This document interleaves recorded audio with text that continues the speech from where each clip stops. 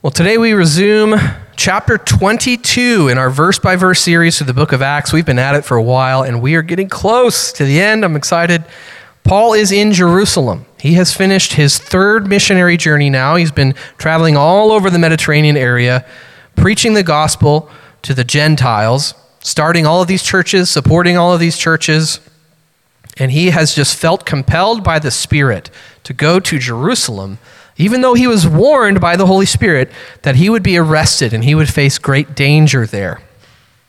So Paul is in Jerusalem, and then barely a week after he shows up, he has been falsely accused of bringing a Gentile into the Jewish temple. And this was a violation punishable by death. So he's in some serious trouble here. A violent mob has formed, and they were trying to kill him, but he was taken into the custody of a Roman commander who was trying to keep the peace. And I was realizing this as I was putting my notes together. How many times now has Paul been the cause of some kind of violent mob or riot? Like next time I read through the book of Acts, I just want to start like a riot counter, because we've got to be in the double digits at this point. Paul has caused so much chaos almost everywhere he goes. And of course, it's not his fault. He's just preaching the truth. And there are just some crazy people stirred up by the enemy that are trying to take him down. But anyway, Paul is given permission to speak to this angry mob in Jerusalem. And so he shares his testimony of how he encountered Jesus on the road to Damascus. But as soon as Paul mentions that he's been called to minister to the Gentiles, it was over. As soon as he said the word Gentiles, the people were done listening to him. They wanted him dead. It says here in verse 22, they raised their voices and shouted, "Rid the earth of him. He's not fit to live." So this brings us to where we left off. But before we start again with verse 23, I wanted to prepare us a little bit. So towards the end of the book of Acts, there's just a lot of narrative. It's a lot of historical record, and Luke is very detailed. So we're just going to be reading a lot of dialogue, a lot of story. It's going to be feeling sort of like story time for the next several weeks until we bring this thing home and finish the book of Acts. So for the next several weeks, do your best to follow along with a lot of text. Stick with me as best you can. We're getting close to the conclusion here. Verse 23, as they were shouting and throwing off their cloaks and flinging dust into the air, the commander ordered that Paul be taken into the barracks. He directed that he be flogged and interrogated in order to find out why the people were shouting at him like this. As they stretched him out to flog him, Paul said to the centurion standing there, "Is it legal for you to flog a Roman citizen who hasn't even been found guilty?" When the centurion heard this, he went to the commander and reported it. "What are you going to do?" he asked. "This man is a Roman citizen." The commander went to Paul and asked, "Tell me, are you a Roman citizen?" "Yes, I am," he answered. Then the commander said, "I had to pay a lot of money for my citizenship." "But I was born a citizen," Paul replied. Those who were about to interrogate him withdrew immediately. The commander himself was alarmed when he realized that he had put Paul, a Roman citizen, in chains. Let's pause there for a minute. So they're about to give Paul a serious whipping. And this is more than just a regular beating. I mean, Paul was probably used to regular beatings by now. Honestly, he's probably used to serious whippings too, but... But this was a flogging. This was significantly more dangerous than a regular beating. It was not uncommon for men who were whipped with the Roman flagrum, or the flagellum as it's also called, or the scourge, the Roman scourge. It was not uncommon for men to die from their injuries after being flogged with a Roman scourge. Some would even become paralyzed. There's so much damage to the back that it damages the spine and the nervous system, the spinal cord. So Romans would use the flagrum. It's my favorite thing to call it. The flagrum sounds kind of cool. They would use this flagrum to force confessions out of suspected criminals. Pretty gross, right? Pretty evil. It was a leather whip that had 3 strands, and on these 3 strands, they knotted a bunch of little pieces of metal, all kinds of different metal, sharp metal. So this thing was just nasty. And so Jesus was flogged with a Roman flagrum before his crucifixion, and he nearly died. This is devastating to the human body, this thing. The Romans were just masters of destroying the human body. It's really sad. Pretty gross. The amount of blood loss is really dangerous just from all these lacerations, not to mention risk of infection and these dirty Roman prisons and all this stuff. But we learn that Paul was actually no stranger to being flogged. He says in 2 Corinthians, he writes that 5 times Paul has received the 40 lashes minus 1. And what that means, that actually comes from Old Testament law, 40 lashes minus 1. This was something that the Jews would do to punish people in Israel. So in Deuteronomy, if lashes were to be given as a punishment in a court by a judge, according to the law of Moses, it was forbidden to give more than 40 lashes. So 40 was the limit. If you did 41, you've broken the law of Moses. So the Sanhedrin in the first century, they want to be very careful not to accidentally miscount and break the law. So they would only issue 39 lashes. They wouldn't even try to go up to the full 40. They would do 39 just in case they miscounted one. So Paul's received the 40 lashes minus 1 5 times. His back must have just looked like ground beef, the poor guy. Just tons of scars. But before Paul receives another horrible flogging, he pulls his trap card. Yahtzee, Uno reverse, whatever. Ha, not so fast. He asks, is it legal for you to flog a Roman citizen that hasn't even been found guilty? And this was a shock to the Roman centurion about to flog this dude because Roman citizens have privileged rights, unlike foreign criminals who basically had no rights. So according to Roman law, Roman citizens weren't even supposed to be bound with chains without due process. So here they are about to flog a Roman citizen, and they are possibly in some hot water. So the centurion gets the commander who questions Paul, are you Roman? Paul says yes. And there was also a strict penalty back then for lying about your Roman citizenship. There's some historians that write if you lied about your Roman citizenship, it could be punishable by death. So this was a big deal. They tended to take people by their word. And the commander says something odd. So maybe he's skeptical. He says, I had to pay a lot of money for my citizenship. And this is probably referring to an expensive bribe he had to pay in order to gain Roman citizenship. Because there were really only 2 ways to be a Roman citizen. You had to be born into it, or you had to bribe some official to grant you Roman citizenship. So that's probably how this commander attained his citizenship, is by paying a lot of money to somebody. And Paul probably didn't look very impressive right now. He'd just been beaten by a mob. His clothes are probably torn and bloody and dirty. So, the commander looks at this guy and says, you are a citizen? You have enough money to bribe an official? But then Paul clarifies, he's a legit Roman citizen.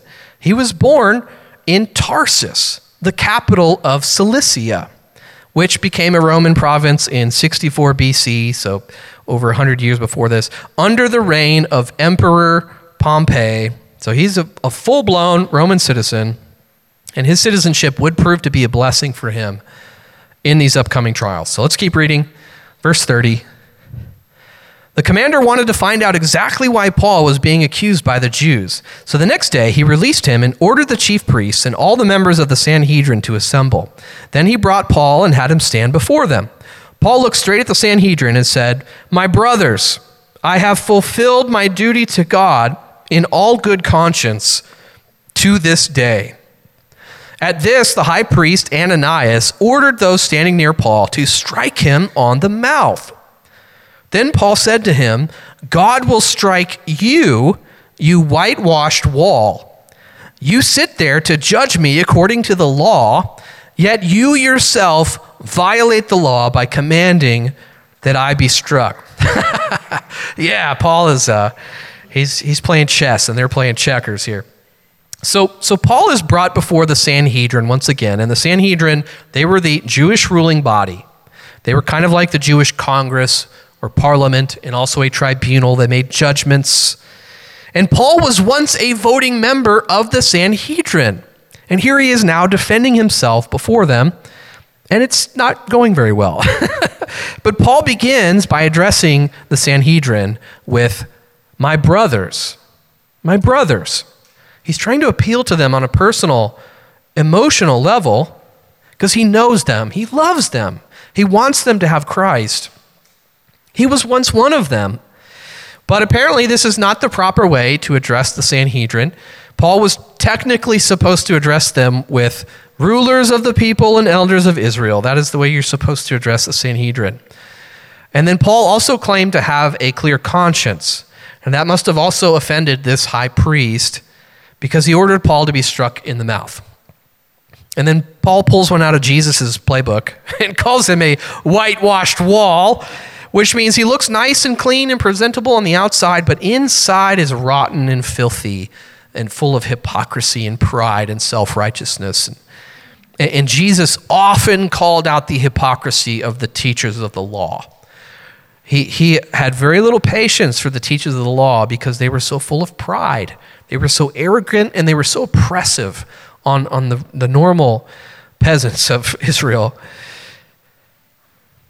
And Paul also claims that the high priest has broken the law of Moses by ordering him to be struck. And there's a couple things, this could refer to. Leviticus 19:15 says, "You shall do no injustice in court, but in righteousness you shall judge your neighbor." And I did a little digging. The words of the Talmud forbid striking a Jewish man. The Talmud says, "One who strikes the face of an Israelite has struck the face of the Holy One." So this is not scripture. The Talmud is a collection of oral tradition, extra laws and commentary from a bunch of rabbis that wanted to expand on the Old Testament law. As if the Old Testament law wasn't detailed enough, all of these rabbis continued to write, well, this is what this means, and so you have to do this and this and this and this. And so they just added more and more and more and more laws. And at this point, it was still oral tradition. Eventually, it would be written and collected into what today is called the Talmud. All of these extra laws and things. So according to their own extra law, Paul should not have been struck. So Paul is pointing out the hypocrisy here of the high priest. And Paul didn't know or recognize Ananias, this new high priest, not to be confused with Ananias from Acts chapter 9, which is the Christian that healed Paul's blindness after Paul encountered Jesus on the road to Damascus. But historians don't have much good to say about this Ananias, the high priest. They describe him as violent and arrogant and gluttonous and greedy. He was very corrupt. The historian Josephus, he writes that Ananias would steal for himself from the tithes that were supposed to be for the temple priests, the Levites. So he was skimming off the top of the Lord's tithe. This man was seriously corrupt. Seriously, a genuine whitewashed wall. And then later, because Ananias was so friendly with the Romans, Jewish zealots would assassinate him. So Paul's words here about God striking Ananias may have just been a reaction in anger, but it was prophetic because God would strike Ananias. All right, verse 4.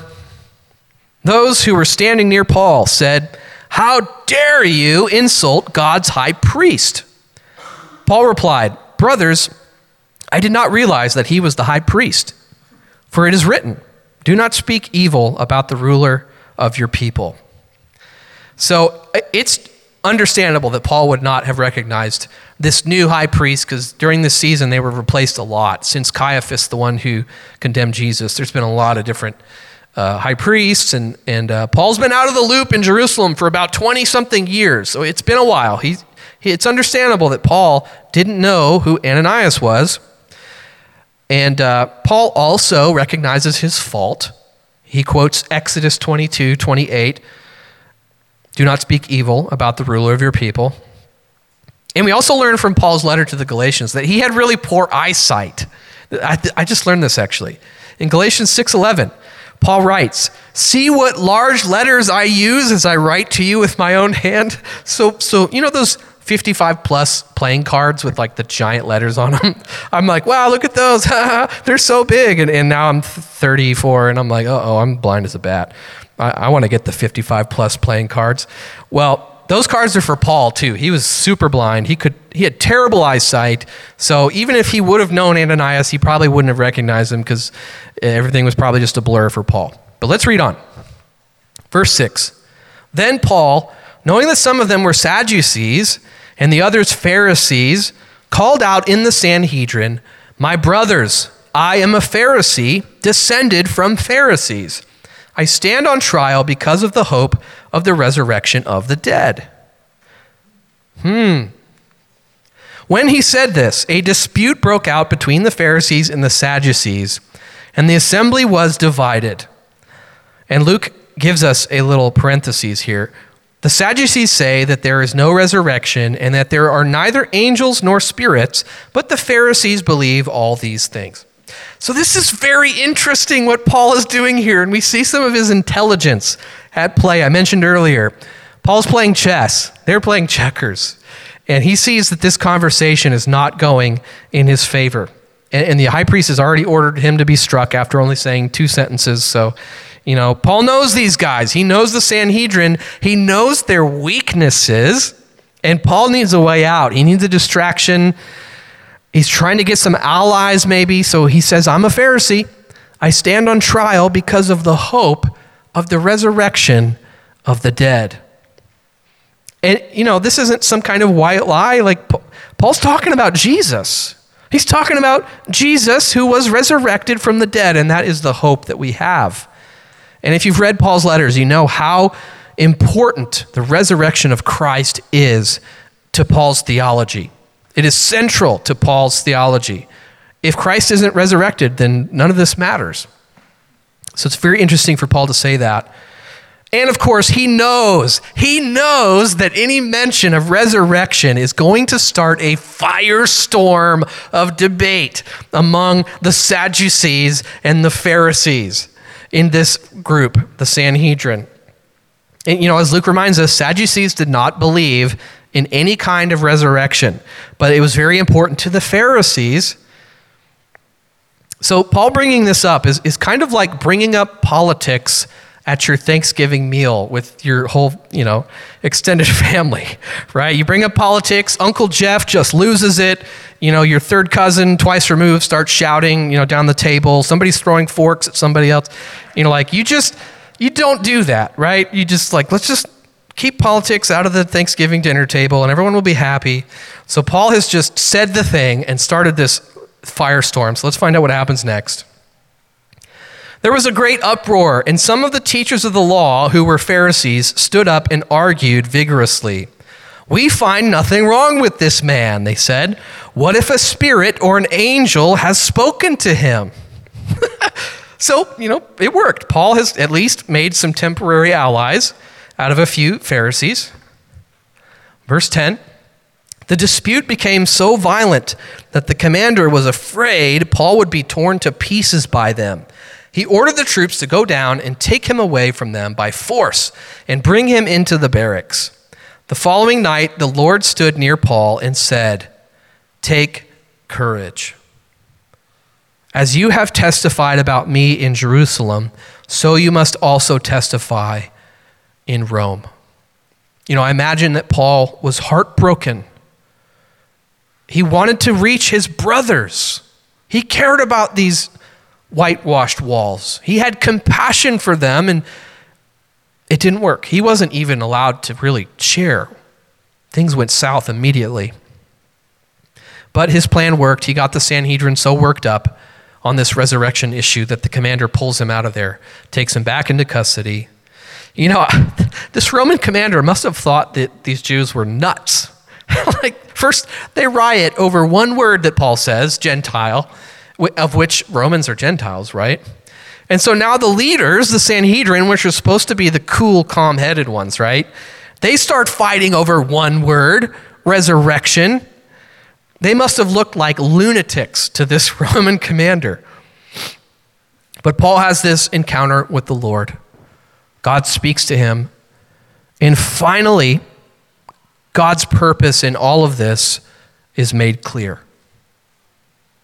God wanted Paul to testify, first in Jerusalem, then in Rome. That is the point of all of this. That is why God has brought Paul into this thicket in Jerusalem, because God wants his servant to testify about Jesus. God has a plan in all of this craziness that Paul is going through. And there is a lesson for us in that. There are times in our lives when we just don't understand what in the sweet blue blazes is going on. Has anyone ever been there before? God, why is this happening? God, what could possibly be the purpose behind all of this? I'm sure we've all been there before. I know I have several times in my short 34 years already. It's okay to be frustrated. It's okay to be human and to feel raw emotions. It's how God made us. And God can handle it, right? I mean, half of the book of Psalms is just spiritual venting. It's just, God, where are you? And you've forsaken me. And it's a very emotional book. And we need to do that sometimes, right? But the Psalms always brings it back around to God's faithfulness, God's sovereignty, his might, his power. God always has a plan. And we may not like his plan. We may not understand his plan. I mean, sometimes God tests our faith. Sometimes God wants to remove an idol in our lives. That's painful. And then sometimes horrible things just happen in this world because the curse of sin has broken so much. But God is working to restore. God wants us to be close to him in everything.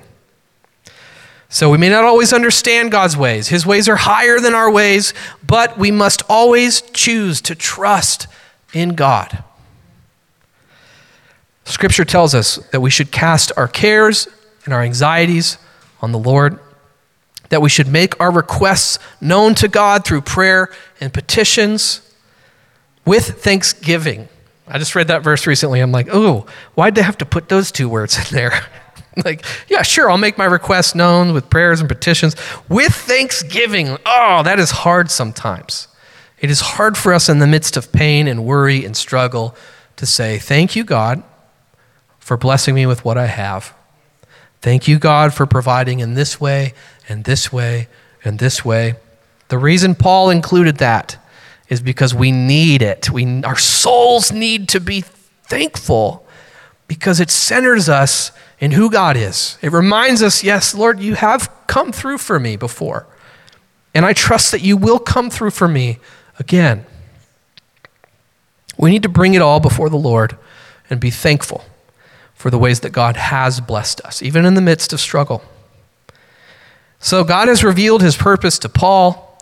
He wants him to testify in Jerusalem and Rome. And I was realizing as I was reading this chapter, it's just amazing to me that God gives the wicked many chances to repent. There's an example of that in Acts, absolutely. How many times has God sent a messenger to the Jewish people? God sent Jesus. He was rejected and killed. Stephen, the first martyr, he spoke the truth to the Sanhedrin. He was stoned to death. Peter and John were arrested multiple times. They spoke the truth to the Sanhedrin. They were rejected. How many opportunities has God given these Jewish leaders to repent? So many opportunities. And here is Paul again, speaking truth. Our God is a God of mercy. Our God is a God of second chances. And his desire is that all should be saved. That is God's ultimate will.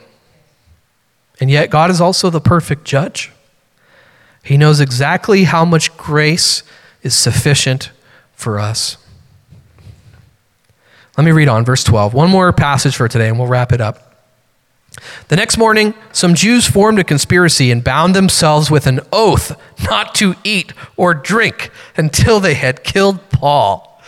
More than 40 men were involved in this plot. They went to the chief priests and the elders and said, "We have taken a solemn oath not to eat anything until we have killed Paul.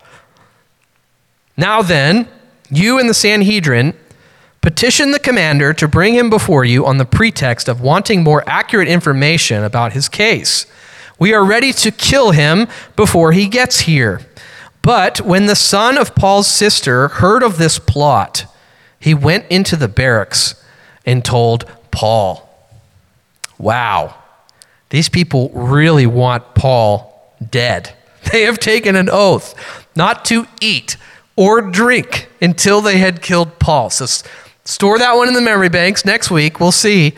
Are we going to see 40 guys just drop dead? Are they going to get to Paul? I mean, this sounds like a huge gamble to me. Most adults can only go 3 or 4 days without water. And here they are taking an oath not to drink until they kill Paul. They could die of dehydration. So these 40 men better not mess this up, or the coroner in Jerusalem is going to be very busy in several days. You know, and some scholars believe these 40 men were a part of the Sicarii, and we talked about that last week. Sicarii were a group of Jewish assassins. Sicarii is Latin for dagger men. The Sica was a curved blade used in the Roman Empire, and so a lot of these assassins would use Sica. They were called Sicarii. Very interesting. But God's favor was with Paul. Paul's nephew heard about this plot and warned Paul, which is amazing. So we're going to stop there this week. We'll have to find out what happens next week. But I think another lesson for us from this reading today, God is in control. God has a plan. He always has a plan. God is not some absent-minded slacker.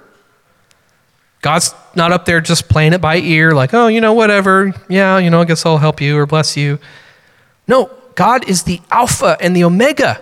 He is all-powerful. He's all-knowing. He is perfectly loving. He is perfectly just. God knows our every thought.